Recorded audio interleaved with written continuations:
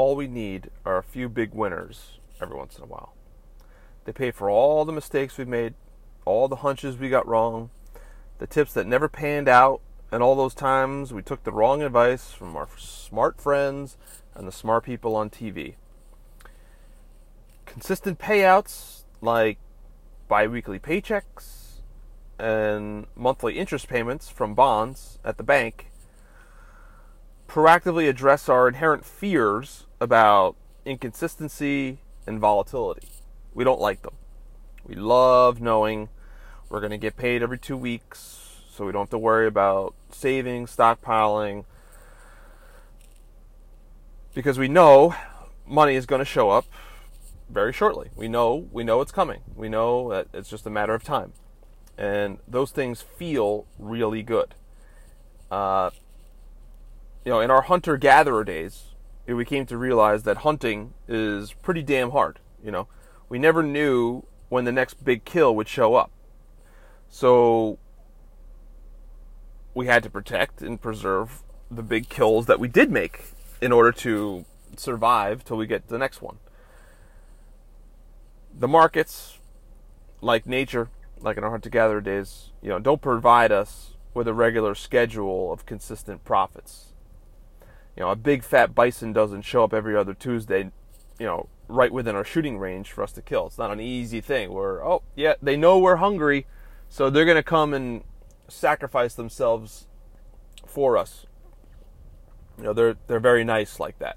No, that doesn't happen. We have to work.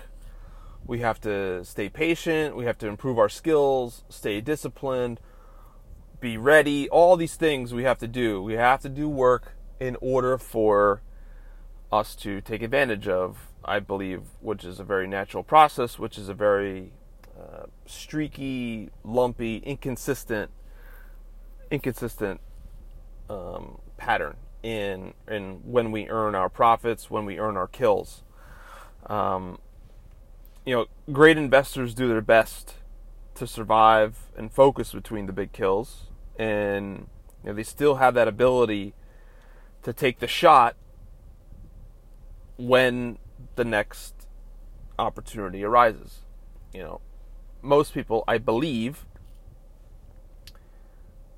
during the lulls, they get impatient. They start medicating their feelings with who knows what, unhealthy behavior, drinking, drugs, and calling ex-girlfriends, and like all these things that do nothing to bring us towards our goal, which is to survive and ultimately thrive.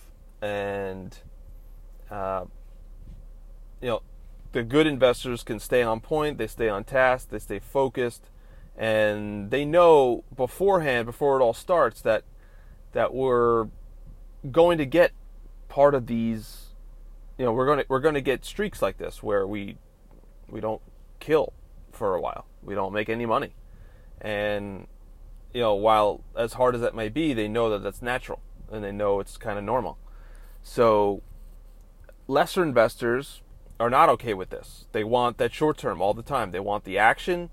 And that's the other thing too. They medicate the lulls with action. They'll start trading more often just to keep busy. They'll, they get rabbit ears and start listening to everyone's recommendations, what their friends are doing, what their colleagues are doing, just to do something because they get bored. And that's a huge part of investing in the fact that we have to deal with these feelings in real time and stay on task and be willing to miss a couple, miss a couple shots, a couple opportunities that other people might take advantage of in the meantime, in between big kills.